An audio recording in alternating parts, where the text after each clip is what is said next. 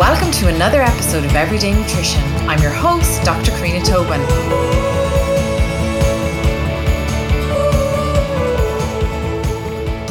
Hey everyone, welcome to another episode of Everyday Nutrition. I'm your host, Dr. Karina Tobin. And today I'm delighted to be joined by Dr. Orla O'Sullivan, who is an expert on all things exercise and gut. So Orla, welcome to the podcast. Thank you for having me, Karina. I suppose just give listeners a little bit of an intro into your expertise, I suppose would be a great place to start, please. Yeah, my degree is in biochemistry, and I ended up doing a PhD in computational biology, which is basically data analytics of biological data. So whether it be DNA sequences or protein structure.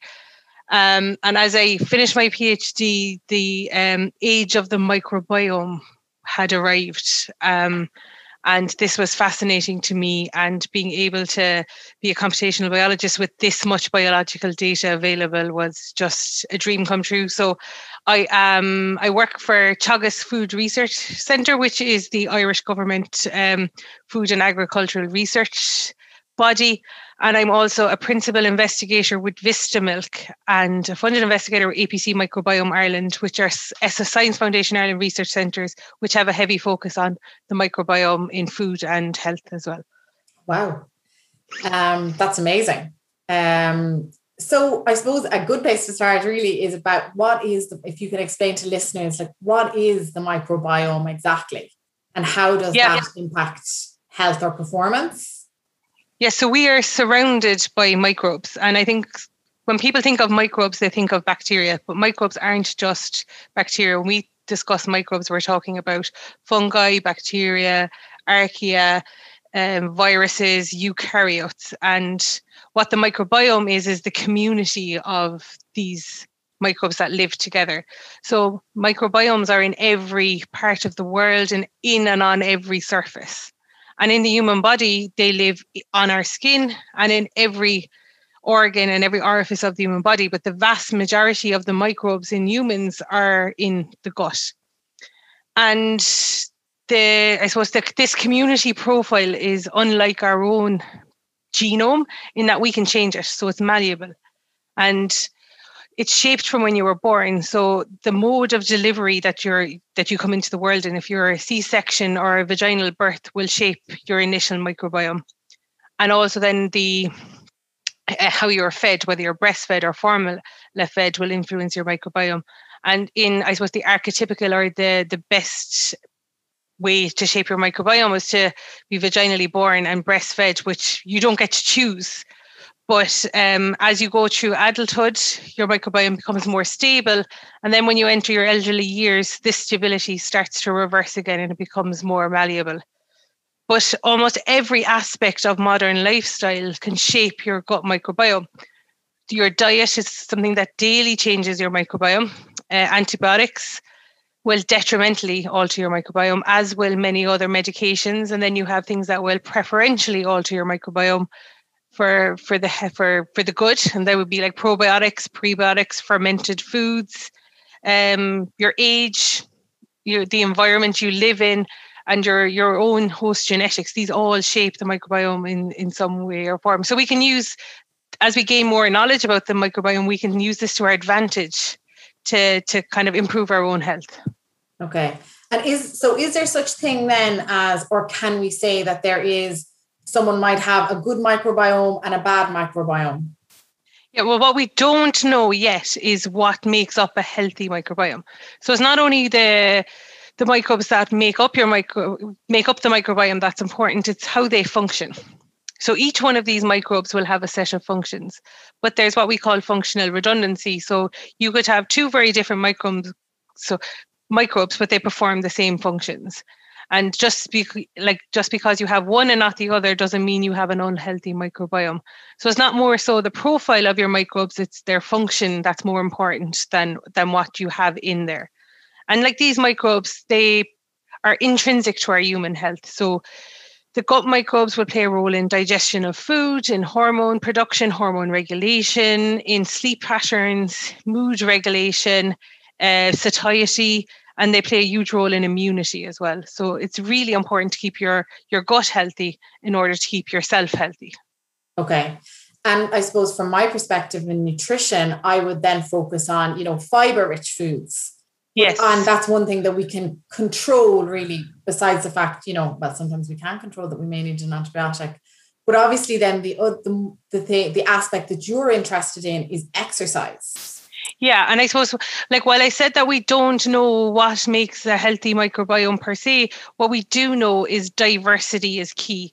So the more different types of microbes that you have in your gut, the better. So when we discussed it, we kind of use an analogy of the Amazon rainforest versus the Sahara Desert. So if you have the Amazon rainforest, you have all these species, all these different types of entities working together, and they all perform different functions, and then you get a healthy environment.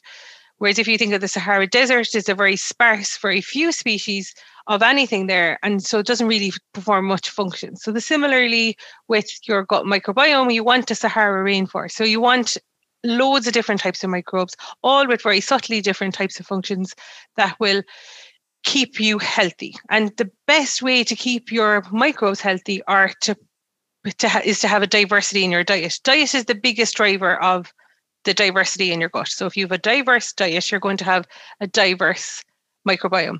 And the reason for this basically is that the more different types of food, so the more fibers you have, the more carbs, the more proteins that you have in your diet, the more different types of microbes you need to break down these foods. So the key here is diversity in diet.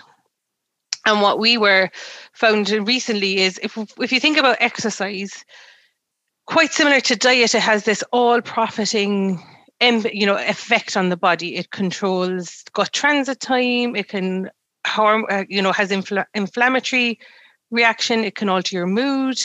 So again, it has on all body. So it makes sense that exercise would play a role in your gut microbiome. And in 2011, we were really lucky that we got the opportunity to attend a pre-World Cup rugby training camp in Carton House with the IRFU. And what was so good about this is that we got 40 rugby players in one place at one time. They had a controlled diet, they had controlled exercise plan. We were able to go to their medical team. And what we did is we looked at their microbiome and we compared them to two groups of controls, a high BMI control group and a low BMI control group. And the main reason for having two control groups was that the nature of a rugby team. So you'd have the pack, which would be considered to have a high BMI, and then you'd have the backs, which would be lean. So we didn't want to have BMI as a confounder. And when we compared their microbiomes, what we saw is that athletes had significantly higher diversity in their microbiome compared to controls. We'd never seen such high diversity in a human cohort as we saw in these athletes. And when we looked to see what was possibly driving this diversity, what we found is that this high diversity correlated with fitness or protein intake. So the higher the protein intake, the higher the diversity, or the higher the level of fitness, the higher the diversity. Now, we were using an enzyme called creatine kinase as a proxy for fitness. And this enzyme is released from muscles post-injury or post-exercise. And what we found is the higher this enzyme was in the blood, then the higher the diversity of the microbiome. And obviously, this is just a correlation. We can't definitively say that one causes or another. At the moment, it's just a statistical observation. Yeah, because I found this study fascinating because of creatine kinase. So just to backtrack on the BMI. So because traditionally, obviously, if you actually put the height and weight of a rugby player into the BMI scale calculator, they will be obese and in some instances morbidly obese. So that's why you guys wanted to make sure that this wasn't a factor that was going to be a factor in your consideration of why they might have a diverse microbiome. And then I think the interesting part was the creatine kinase. So when when I work with athletes, if we're looking at their bloods and we see high creatine kinase, we immediately kind of think, oh, they're not recovering properly, that it's a negative thing. So it was really interesting that you guys found that they had a very high creatine kinase level, which would indicate lots of inflammation, but yet they had reduced inflammation. Yeah, they had a very low inflammatory tone. So we thought that what we were going to see when we compared the inflammatory markers of the athletes compared to the controls, that the athletes would have a very high inflammatory marker, but they didn't. And I guess the use of creatine kinase kind of came about because how were we going? We had no way to compare the fitness level of a rugby player compared to the fitness level of a non-athlete. Like the standard way that we would normally do would be to, number of steps or number of stairs climbed, hours of activity like gardening, but you can't compare that when it's a rugby player versus a control. And we just came across this paper that was looking at endurance athletes, and they used CK as a marker. And when we went over our controls, then in our low BMI control group, we had a couple of intercounty GAA players and two people that one person had recently run a marathon, and another one was a triathlete. So they were very fit controls, and their CK levels were very high as well. So to us, it came across as a very good proxy for fitness. Yeah.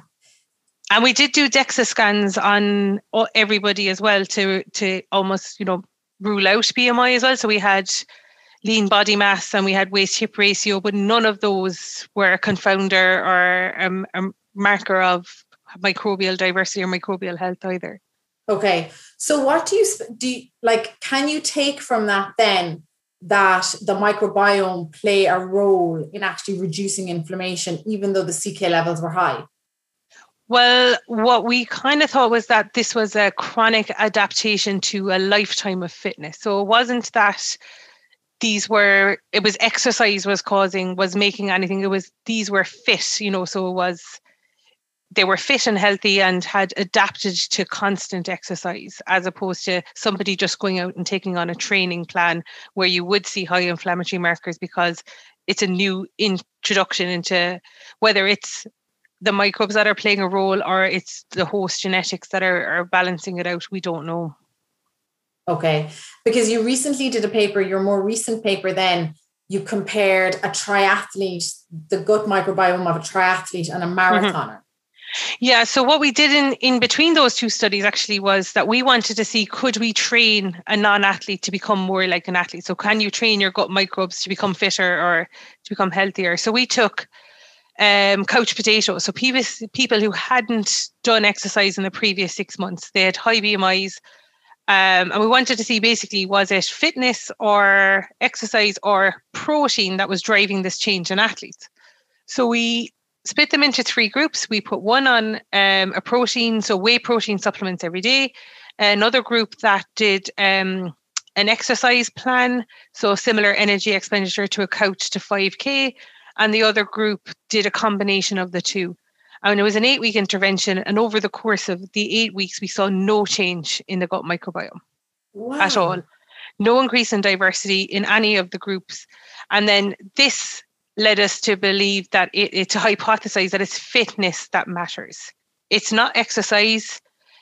That's why I say a short spurt of exercise is not enough to train your microbes. And this is why the athletes were so fit, had such a good inflammatory tone and such diversity in their microbes, is because they had a chronic adaptation of fitness. Okay. And that led us to the 6 month, the triathlete and the marathon runner. In that 8 weeks wasn't long enough for us to see a difference.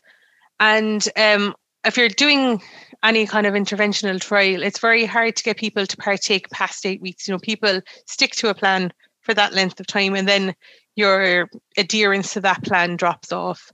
So that's why we went, these are called N of 1 studies. So where you follow one person over the course of 6 months and you do a real in-depth analysis of that person. So we did an N of 2. So we had 2 people, both with high BMIs, both previously unfit. And one of them trained to do a marathon and the other was to do an Olympic distance triathlon. And what we saw is when we mapped their microbial diversity over time, when they were at their fittest, their diversity was highest in their microbes. So as they got fitter, their microbes got healthier. And also specific microbes that would be associated, that had previously been demonstrated to increase as in athletes, started to increase in these two people. So we have the likes of Akkermansia, which has been previously shown to be increased in athletes, and Veillonella, and these all increased as these people got fitter. And also the metabolites that these microbes were producing that have been demonstrated to be increased in athletes started to increase in these two individuals as well. So if you are a sedentary person, it's not that exercise won't change or increase the diversity of your microbiome. It's that it's going to take up to 6 months to do so. Like taking on an exercise plan is never a bad thing. It may not rapidly change your gut microbial health, but what it will do is it'll improve your overall health. And then as a consequence of that, your microbial diversity will increase. Yeah. And back to the strains that I won't even try to pronounce more that you talked about there. What is their benefit to the athlete? So there was a study that came out of Harvard, I think it was 2019 now, and what they looked at is in marathon runners. So immediately post-marathon running, they recorded an influx of this bacteria called Veillonella. And what they demonstrated then, so they took the Veillonella out of them and put it into an animal model. And what they showed is that this Veillonella was aiding muscle recovery. So it was producing a metabolite called lactate, which is a short-chain fatty acid. So they were hypothesizing that this Veillonella was improving performance and enhancing it that way.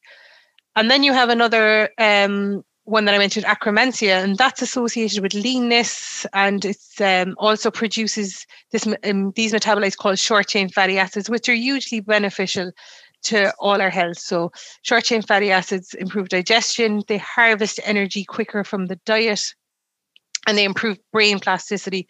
But I think why short-chain fatty acid producers are increased in athletes is that they're doing that. They're improving energy turnover and allowing the athletes to get the energy from their diet quicker.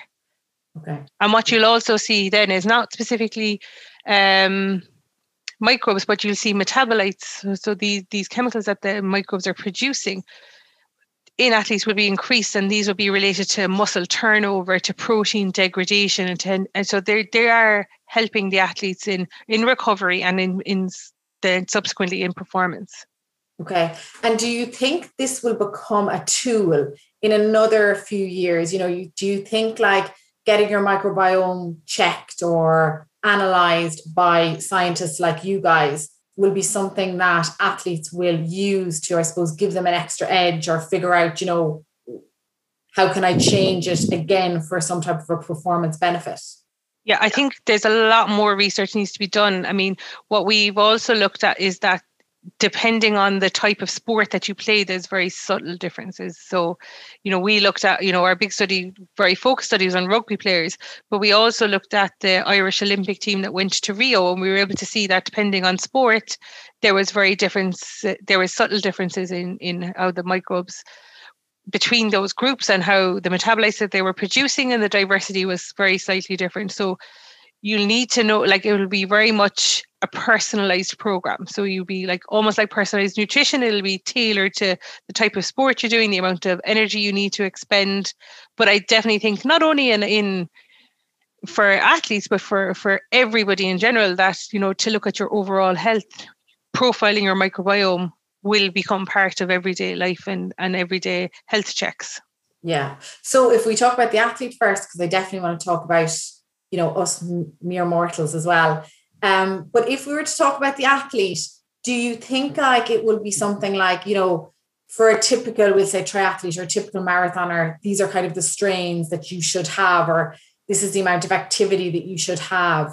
And if you don't have it, then you will be given either exercise and or diet kind of I think it'll be down the line of fueling your sport. So in order to fuel your sport, then you eat the foods that will develop these microbes, and then you'll need to, so if you're not eating enough as an athlete, then your microbes are going to drop. So, I think a lot of athletes, I'm not a sports scientist or a nutritionist, but, particularly in endurance sports, they're not eating enough to fuel their microbes. And what that'll do is if your microbial diversity drops, then your overall health is going to drop, and that's going to affect your performance. So it's so important to keep your diet healthy and keep yourself healthy, to keep your microbes healthy, and that'll all help in your performance. Yeah.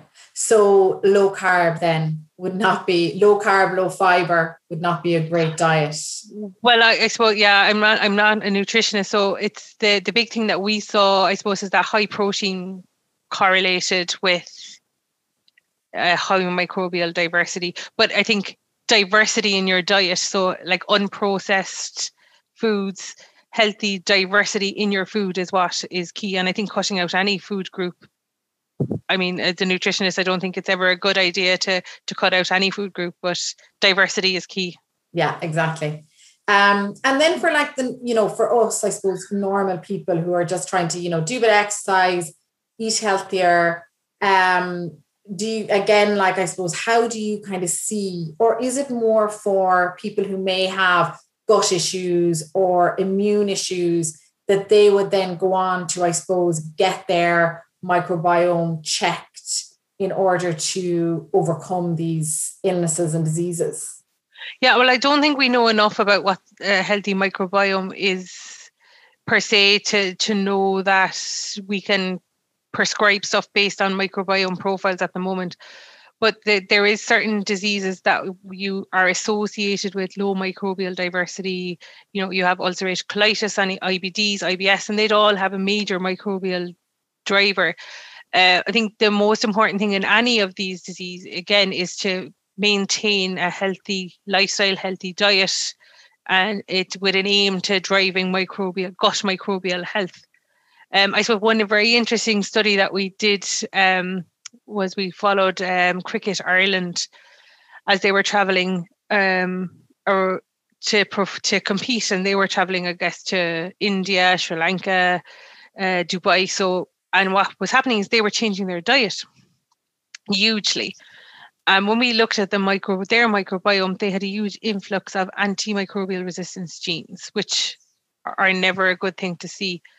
But when we looked at the people who were acquiring these antimicrobial resistance genes, it was people who had suffered bouts of gastrointestinal stress or, deli belly when they were traveling. And in the people who reported deli belly, they had this big influx of antimicrobial resistance genes that persisted 8 weeks, 12 weeks when they traveled home. So, this is the importance of maintaining good diet to maintain. So the people who didn't get sick, who didn't get deli belly, didn't have this acquisition of antimicrobial resistance genes. So when your microbes are under stress, they acquire antimicrobial resistance genes. So then this is something you want to prevent as well. Yeah. And I suppose that's perhaps then where probiotics may play a role. Yeah, so I think in a normal person, in a regular healthy person who's eating a healthy diet, has no GI distress, no reported, then probiotics are not really necessary. But if you're after a course of antibiotics, if you're going to be traveling where your diet's going to change, if you're taking a course of any medication, then to take a prophylactic probiotic alongside your medication or alongside travel, then I think this will help to prevent your, any kind of change to your microbiome. What a lot of studies have shown is that with one course of antibiotics, you get a detriment. So you get a decrease in diversity or decrease in specific species in your microbiome, but it bounces back very quickly. But a lot of the time, I guess people have a subsequent course of antibiotics if the first one doesn't work, and then if you get a subsequent course of that antibiotics, your microbiome doesn't bounce back as quickly as it should. So then a case of probiotics then is really important.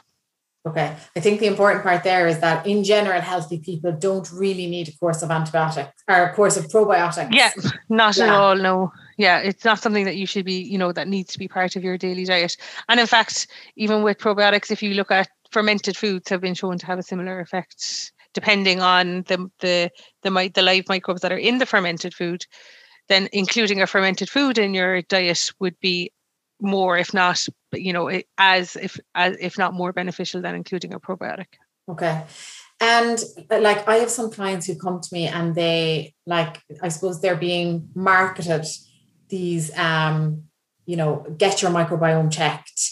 And basically it's, do a poo and send it off to us. Yeah. Like how it was on group.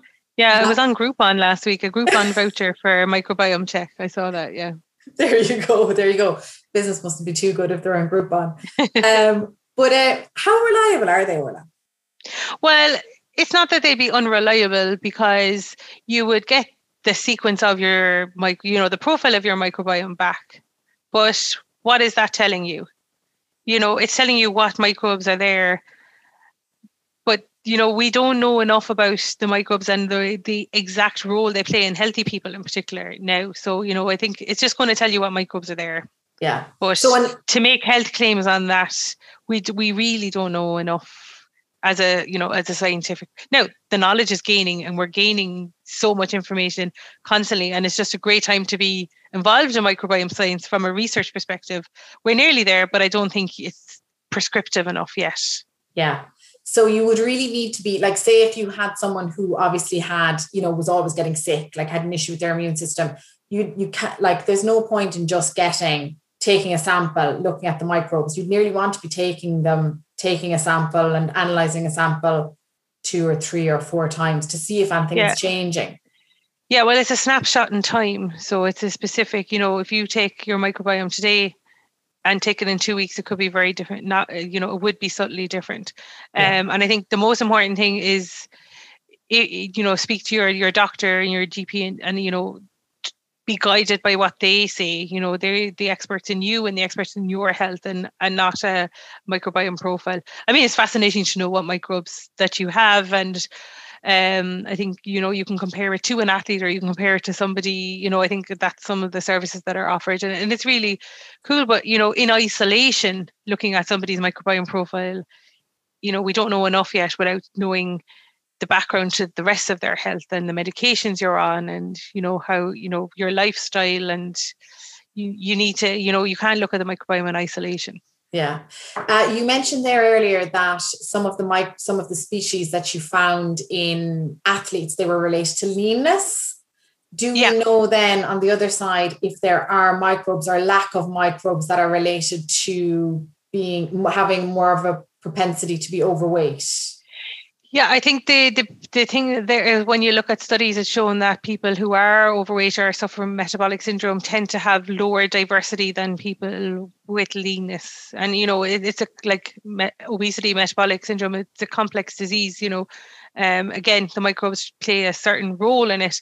And what we know is Akkermansia is one particular bacteria that is associated with leanness, and it's been shown to be decreased in obesity.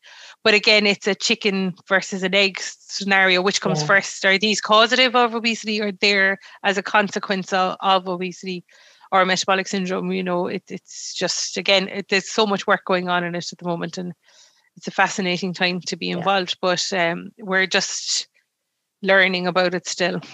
Yeah, absolutely. As I said to you beforehand, the more I read, the more I read your papers, the more I was going on to read more papers, the more questions you have. But it is fascinating.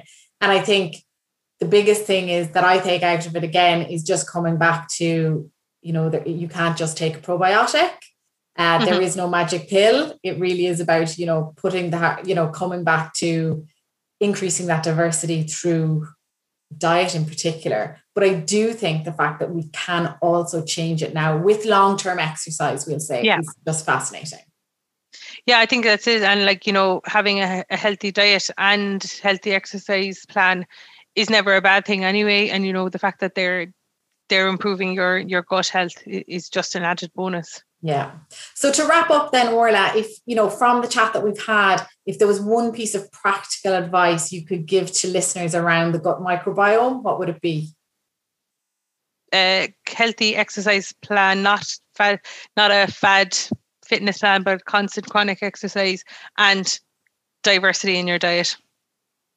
Brilliant. Simple advice to give, but not so simple to do it. Exactly, but you can always start and try. Listen, thanks a million, Orla. I really appreciate your time. My pleasure. Thank you. I hope you enjoyed this episode of Everyday Nutrition.